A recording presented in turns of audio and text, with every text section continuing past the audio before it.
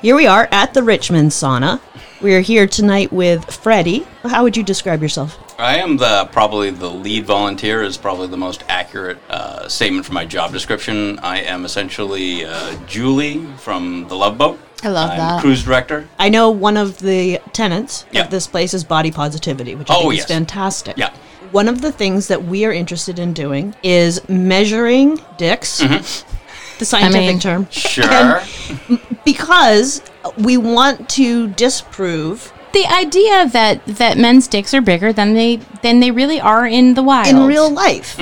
So especially flaccid. We want to kind of measure enough dicks that we can get some scientific quantitative data. Yeah, and unlike girls who have bra sizes to go by to compare how Right. big their boobs are, Right. guys don't have that. There's no, double T. would that be acceptable to do here? Sure.